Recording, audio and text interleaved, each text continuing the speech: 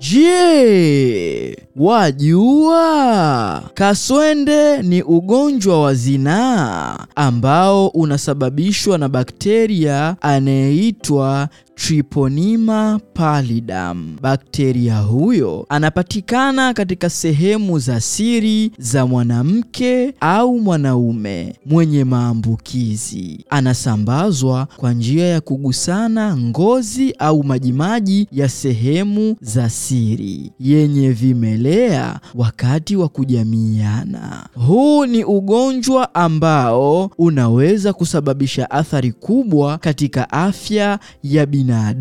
Kwa kawaida ugonjwa huu huanza na kidonda ambacho hakina maumivu katika sehemu iliyopata bakteria, kama vile mdomoni, katika uume, uke au sehemu ya haja kubwa. Chanzo cha kaswende. Ugonjwa huu unasababishwa na bakteria anayeitwa Treponema pallidum na kusambazwa kwa njia ya kugusana na mtu aliyeambukizwa kwenye kidonda wakati wa kujamiiana. Njia ya maambukizi, bakteria huyu huingia mwilini kupitia michubuko, vidonda vidogo vidogo au ute, majimaji ya ukeni katika sehemu kama vile sehemu za siri, puru na mdomo kutoka kwa mtu mwenye maambukizi kwa kugusana na vidonda au ute.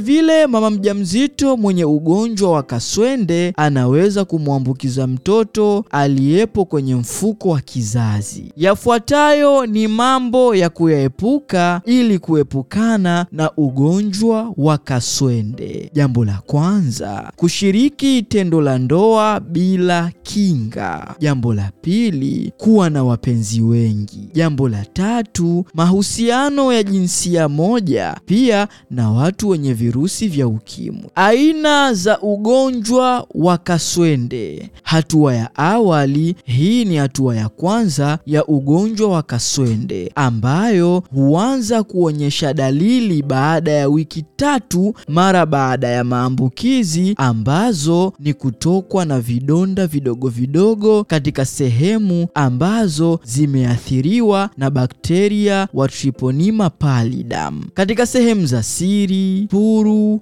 na mdomoni. Hatua ya pili, hii ni hatua ambayo hujitokeza baada ya hatua ya awali kuisha na kuonyesha dalili kama vile mtu kutokwa na upele mwilini katika sehemu za mgongoni, kwenye viganja vya mkono na viganja vya miguu ambavyo havina maumivu au kuwasha, nywele kunyonyoka, maumivu ya misuli, vidonda vya koo, kutokwa na mitoki.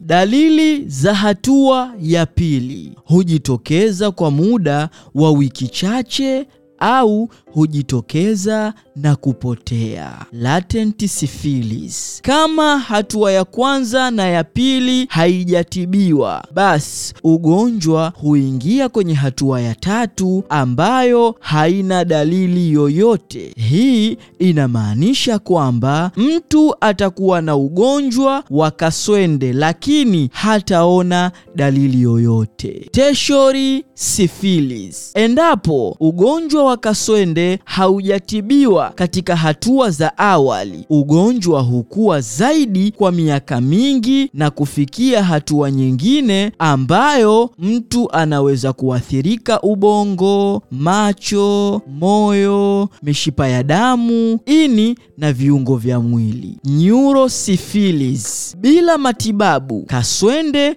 inaweza kuenea kwenye mfumo wa neva mpaka kwenye ubongo, yani neurosyphilis. Dalili na ishara za neurosyphilis zinaweza kuwa maumivu makali ya kichwa, misuli kuwa dhaifu, mabadiliko katika hali yako ya akili kama vile kuchanganyikiwa, kupata shida ya akili kama vile matatizo ya kumbukumbu, kufikiri au kufanya maamuzi. Aina nyingine za kaswende ni kaswende ya kuzaliwa. Hii ni hatua ambayo mtoto anazaliwa akiwa na maambukizi ya kaswende kutoka kwa mama yake kupitia placenta wakati wa ujauzito.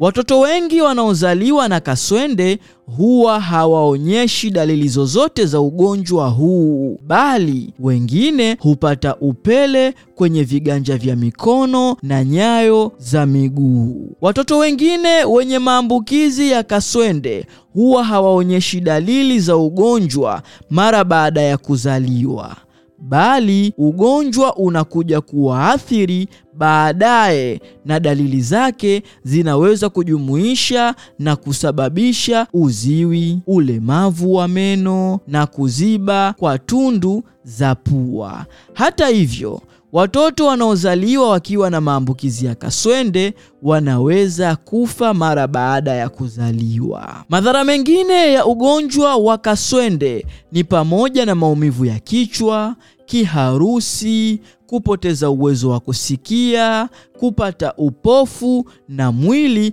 kukosa hisia za maumivu, mishipa ya damu kuvimba, hatari ya mimba kuharibika au kifo cha mtoto mchanga ndani ya siku chache baada ya kuzaliwa. Kaswende inaweza kugunduliwa kwa kufanya vipimo hospitalini, ambapo daktari hufanya vipimo vya damu vinavyoweza kuthibitisha uwepo wa antibodies inayotolewa na mwili ili kupambana na maambukizi. Bakteria wanaosababisha kaswende wanaweza kubaki mwilini kwa miaka mingi. Hivyo, kipimo kinaweza kutumika kubainisha maambukizi ya sasa au ya zamani, kama vile kipimo cha VDRL. Pia, daktari anaweza kupendekeza kufanya kipimo kwa kukusanya sampuli ya maji ya UTI endapo mgonjwa atakuwa amepata matatizo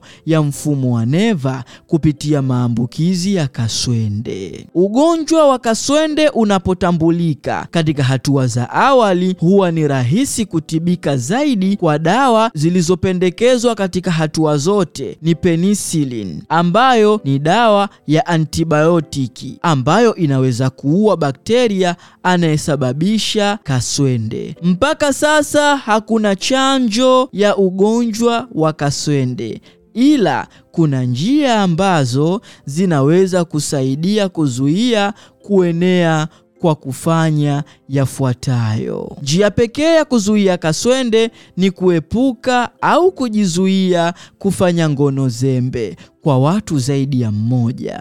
Hivyo, kwa kufanya chaguo bora zaidi la mume au mke mmoja, ambapo wenza wote watakuwa salama. Tumia kondom. Kondom inaweza kupunguza hatari yako ya kuambukizwa kaswende, lakini ikiwa tu kondom inafunika vidonda vya kaswende katika sehemu hatarishi zaidi ya viungo vya uzazi. Kwa ushauri na matibabu, fika Nsambo Healthcare Polyclinic. Tupo Mwananyamala, mkabala na hospitali ya rufaa ya Mwananyamala, au tupigie simu namba 0767 030 160 au 0787 999 994.